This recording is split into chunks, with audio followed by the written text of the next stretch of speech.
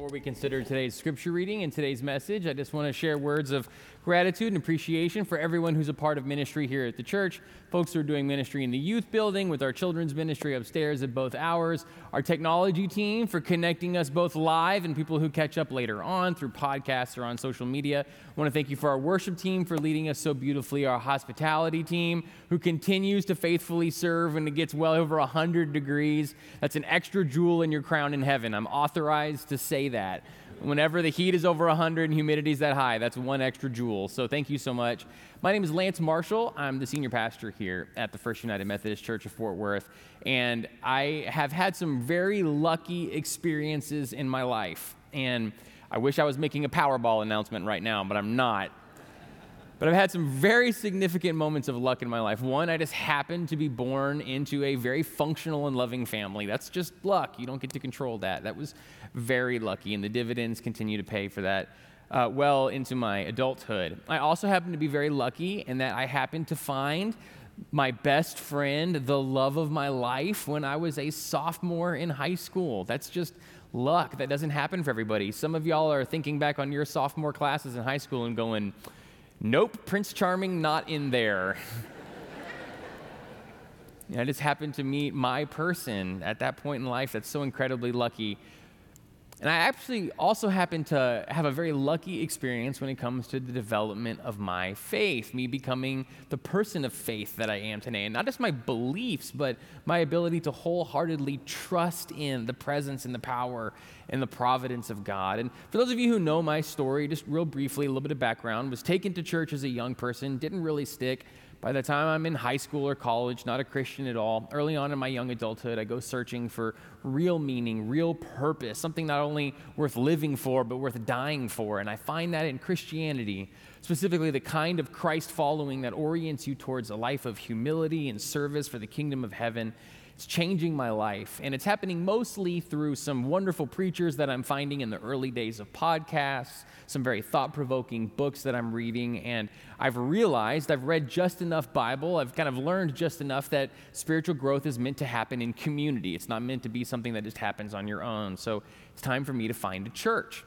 I actually decided I wanted to shop for denominations before I went looking for any one individual church. And when you're a single man in your early 20s, you're a very attractive church free agent.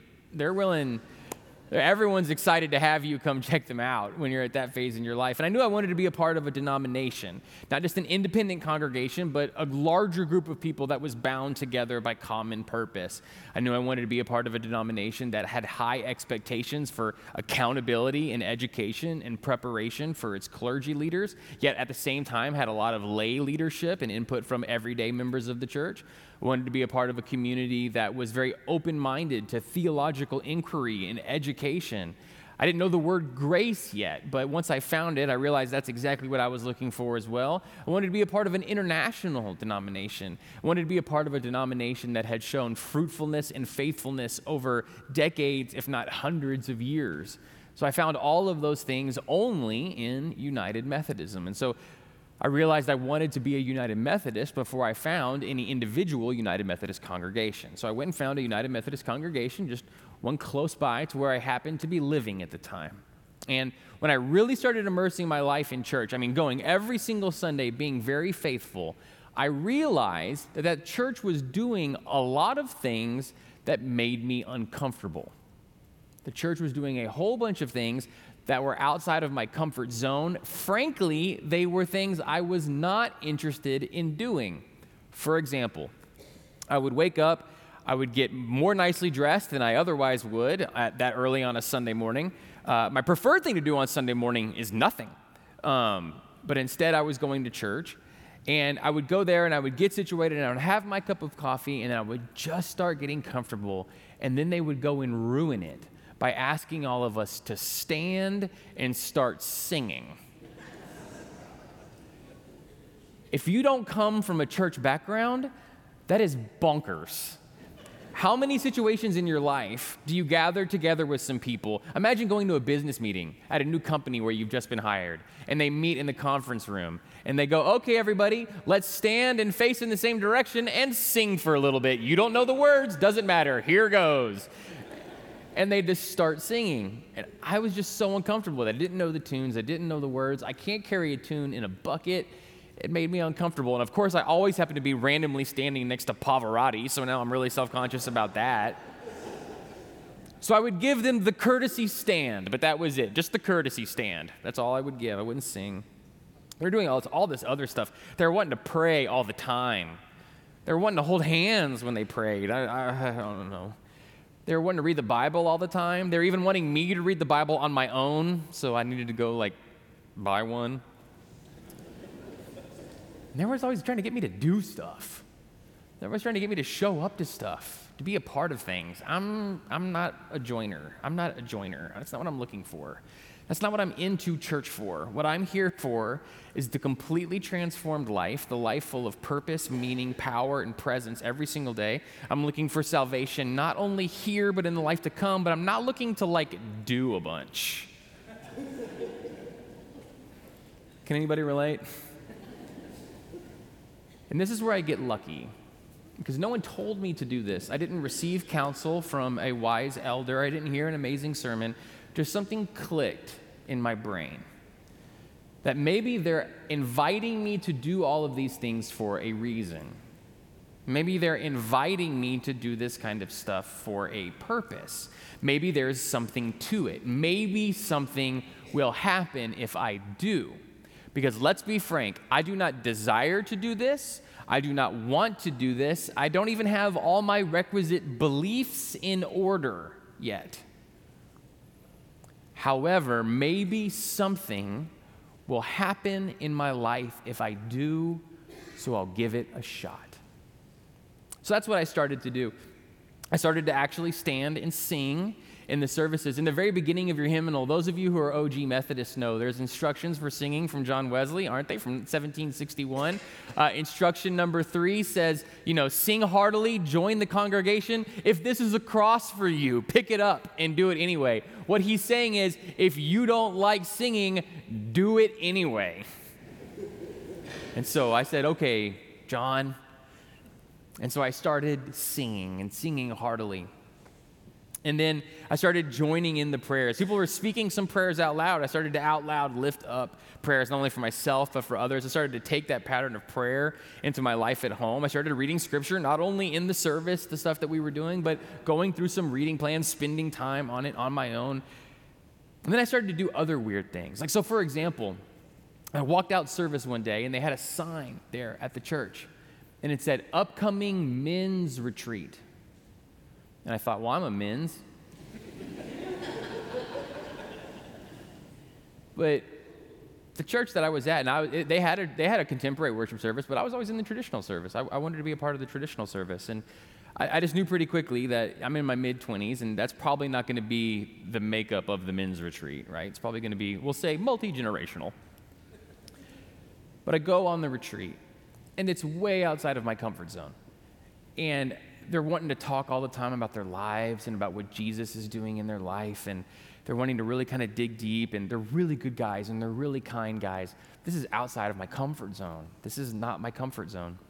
Remember at one point, I'm riding back with one of the guys that had been at a retreat at Glen Rose, and so I'm driving back, and he's my ride, and he's asking me these really uncomfortable questions. He's like, so tell me about your walk with Christ.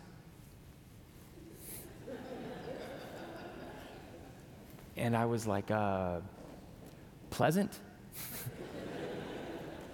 I don't know what to say. But I was stepping out of my comfort zone. I was doing all these things with the belief that something was happening. They did this horrible thing at this church. I'll never forget it.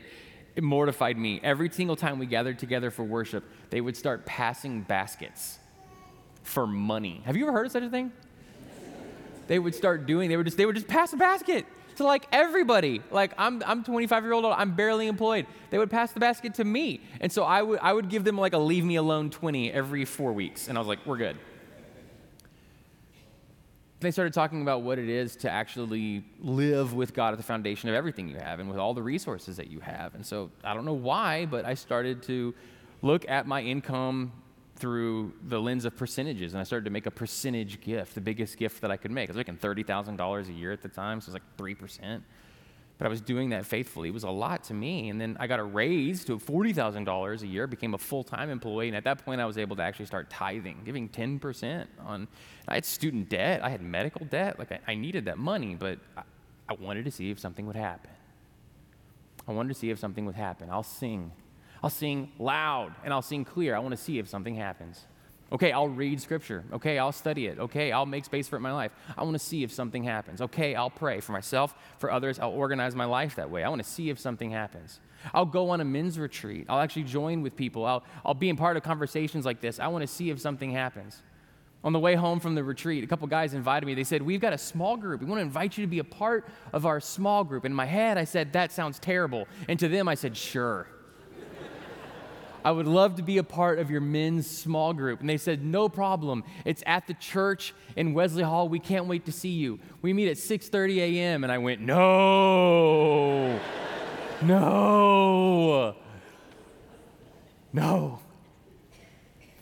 But I went. I wanted to see if something happened. Over the course of a year, I cannot emphasize this enough. I didn't have a strong faith before I did any of these things. I didn't believe into any of all of them. I didn't wait to become a rock-solid Christian who could perfectly affirm the Apostles' Creed. I was Jesus curious at best. I lived my life this way, and I am so lucky because I stumbled into something that transformed the faith like a sapling into a faith like an oak tree. That's what I want to talk about today. We're in a series of wisdom literature readings called Words from the Wise. The books of wisdom are in the Hebrew Bible: Proverbs, Ecclesiastes, Job, Song of Solomon. And we've been focusing not just on the Proverbs themselves, but on the entire idea of the wisdom tradition that surrounds them. In week 1, we talked about how the fear of the Lord is the root of all knowledge. That just means recognizing that God is God as you are not. It just means humility. It just means having the humility to say, I have so much yet to learn. No matter what age I am, no matter how accomplished I am, no matter what I've done right, no matter how I've messed up, I still have so much yet to learn. It's all about humility. When wisdom is personified in the wisdom literature, she's called Lady Wisdom. She's giving a female literary voice, and she makes it clear that she is not hard to find. She is not doling out secrets just to the people who are searching and plumbing the depths of life. I am walking down the center of the road, she says, calling out what everybody needs to hear. Your issue is just listening to me instead of all the noise around you. And even more so, she says, this life that I'm telling you, it's simple. It's loving God, as Jesus would summarize later, with all your heart and all your mind and all your soul, and treating your neighbor as exactly as you would have them treat you. In fact, it's so simple, we tend to not trust it. We're looking for this one weird trick, this one perfect church, this one unique preacher, this one special practice, this one incredible journaling exercise, this one amazing prayer, this one secret trick that will transform our lives, when the truth is, this is the simple path and it works for everyone. Something can happen, though, when we actually start reading the Bible. And it happens, I think, when we start to read pieces like these Proverbs selections. We read just 12 verses today. Any random selection of verses can begin. And Proverbs 12 going forward, it's a lot like this. It's instructions. It's reflections, it's recognition for what makes a good life. You see already in there's a lot in it. There's things like working hard, there's things like diligence, there's things like making sure that your child doesn't sleep during harvest. I've been way guilty of that. I'm sleeping during harvest all the time. It talks about the life of blessing that's made possible by people living in certain ways, but when you start to read all of this, it can become another list of things that you're not doing well enough. How many of us right now could fill a piece of paper with all the things we're getting wrong, with all the ways we're falling short, with all the ways in which we're not the husband that we could be, the father that we could be, the friend that we could be, the mother that we could be, the child that we could be, the employee that we could be, the teacher that we could be, the Christian that we could be. The list of all the things that we should be doing better can drive us to the ground. And as much as the wisdom literature is meant to encourage us and to guide us and to support us, if we don't have a framework of understanding how lives are actually changed, then it just moves from being good advice to bad news. How do we hear this as good news? That's what I want to talk about today. Doing something a little bit different than how I would normally treat a scripture like this. Instead of just unpacking these proverbs, I believe they speak for themselves. I want to instead deliver a message in the spirit of Proverbs. The spirit of Proverbs is all about trying to help you understand what you can do, how you can live to affect real change. What I want to make sure that everybody walks out the door with today is an understanding of how you can experience transformation and growth in your spiritual life. How you can come back 1 year from today and your ability to trust in the promises of God has grown. Your ability to find comfort in the love of God has grown. Your ability to overlook the differences that exist between you and everybody else and to honestly dwell in the commonalities more easily has grown. You can do that. It can happen, and that's what I want to share. So, we're Methodists. Has anybody told you that? Do I talk about that enough? I hope none of y'all were looking for Lutherans and found us today. If so, we'll sing A Mighty Fortress Is Our God. You'll feel fine.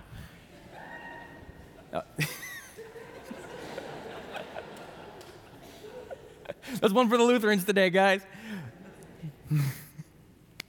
We're Methodists. What does that mean? What does that mean? I would love for you to be able to talk to a friend of yours, a family member of yours, someone who doesn't have an innate familiarity with the Christian family tree and all of its commonalities and all of its differences, and explain, well, what is a Methodist? What is a Methodist? There's going to be people in your life that say, okay, I know non-denominational people, I know Southern Baptist people, I know Lutheran people, I know Presbyterian people, all these different portions of the Christian family tree. You're a Methodist. What's the method? What's the method? The truth is, we have a method. It's been the same method ever since the early 1700s. It's the portion that unites us as this branch of the Christian family tree. We do things one way. We have since the 1700s. We did it at the Little United Methodist Church down the street from your grandmama's house. We do it in this United Methodist Church and every other one that's in our community. We have one way of making disciples that makes us Methodists, and it's this. We connect people into community. We help break down the barriers that say you're just an individual person traveling through this life, making your own consumption decisions. And instead, we help you find other people with whom you can do life.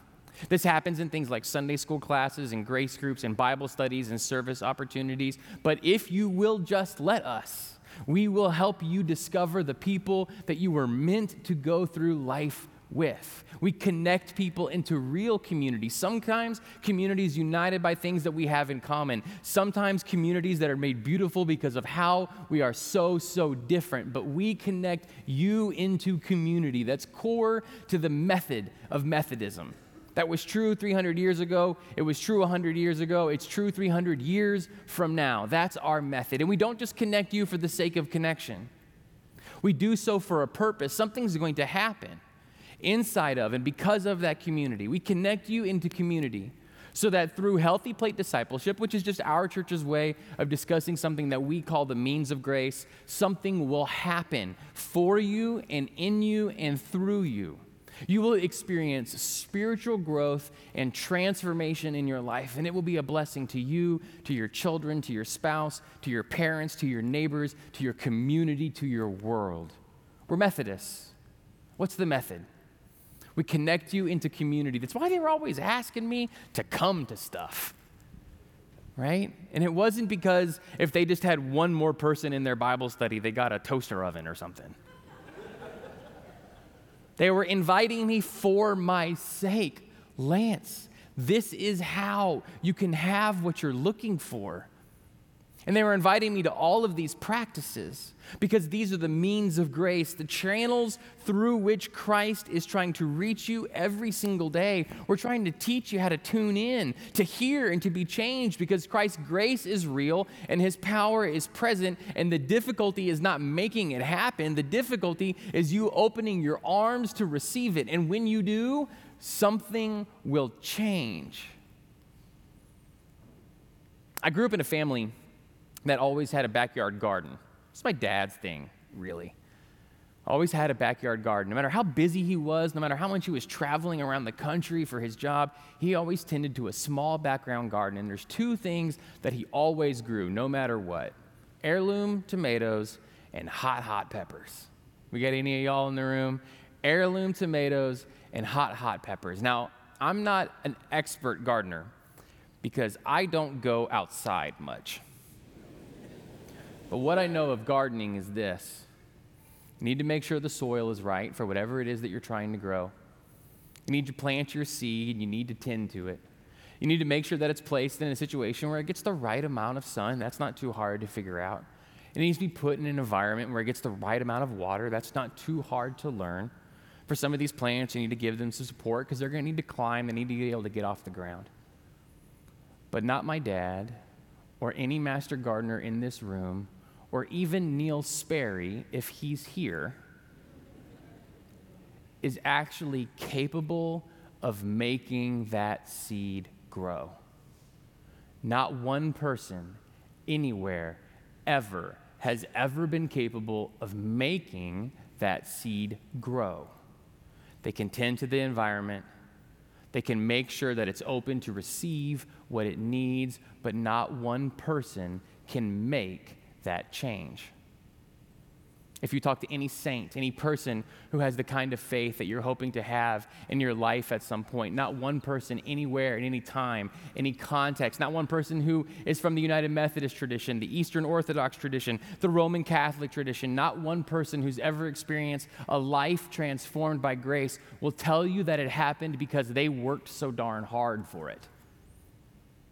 It happened because they opened their life to the grace of Christ, and Christ did the growing. We connect people into community so that through Healthy Plate discipleship, you will experience spiritual growth and transformation. And all of those things that you read about in Proverbs and all of these descriptions of the good life is no longer a list of things that should be different for you, but it's a description of the life that is possible for you.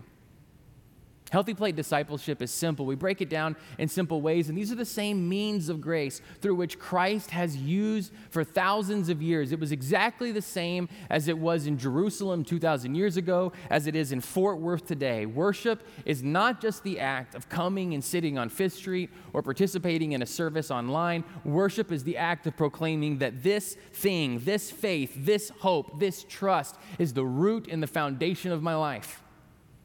If you're not careful, you'll end up worshiping something by accident.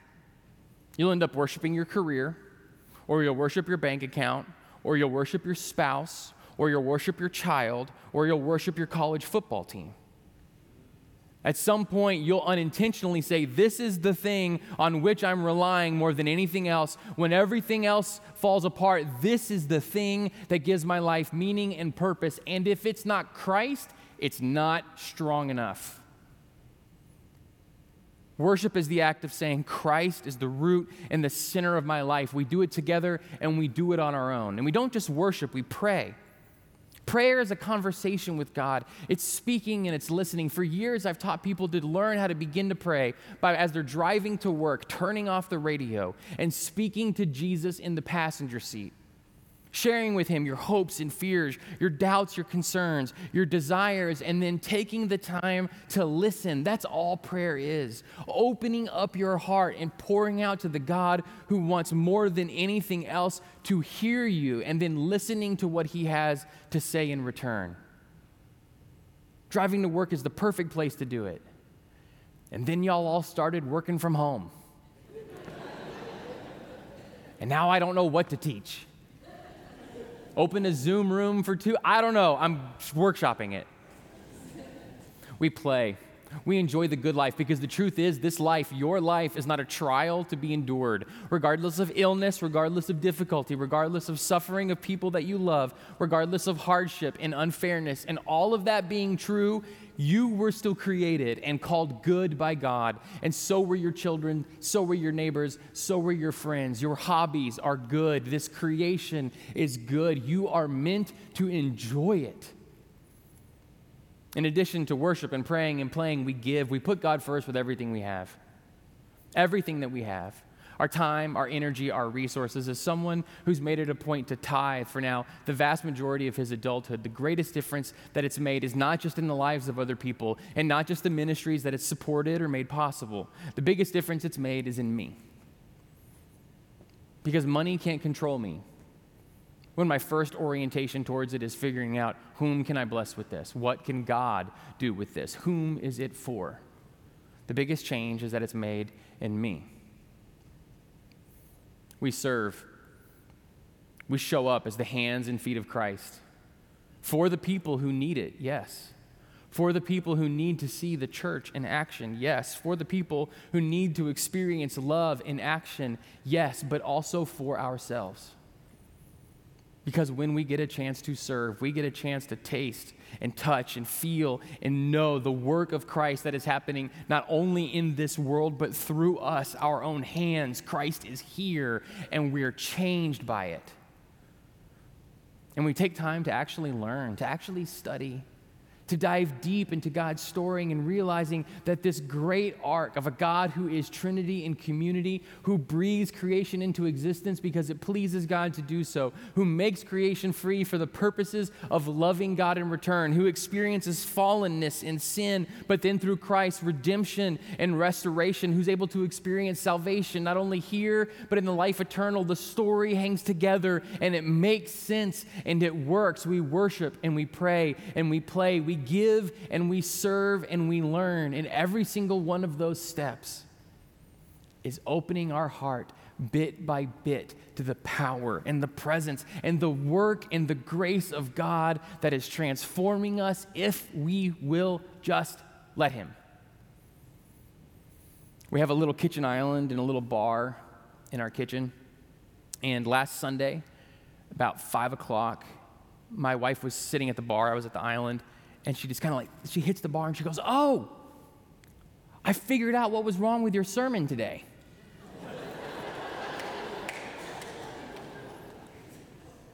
And I said, "Great." And she said, "Lance, the problem with your sermon was that you were pointing out how this is the way. This is the way. It's simple. This is how Christ communicated you experience change. And it's so simple that we have a hard time trusting it when we're instead looking for that one weird trick." And she says, the way is simple. But what happens is when you do it, when you organize your life this way, when you make so much space for Christ to transform you, you'll start to think, I must have figured out some one weird trick because this is incredible. And I said, well, I'll tell him next week. Let's pray. Great and loving God, great are you and greatly to be praised.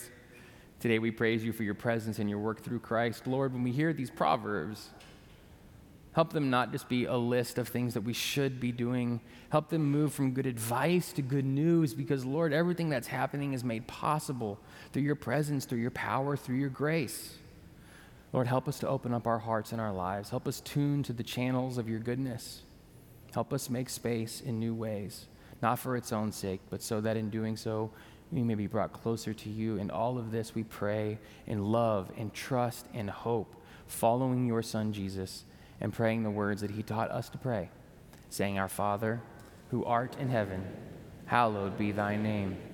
Thy kingdom come, thy will be done, on earth as it is in heaven. Give us this day our daily bread, and forgive us our trespasses, as we forgive those who trespass against us. And lead us not into temptation, but deliver us from evil. For thine is the kingdom, and the power, and the glory forever. Amen.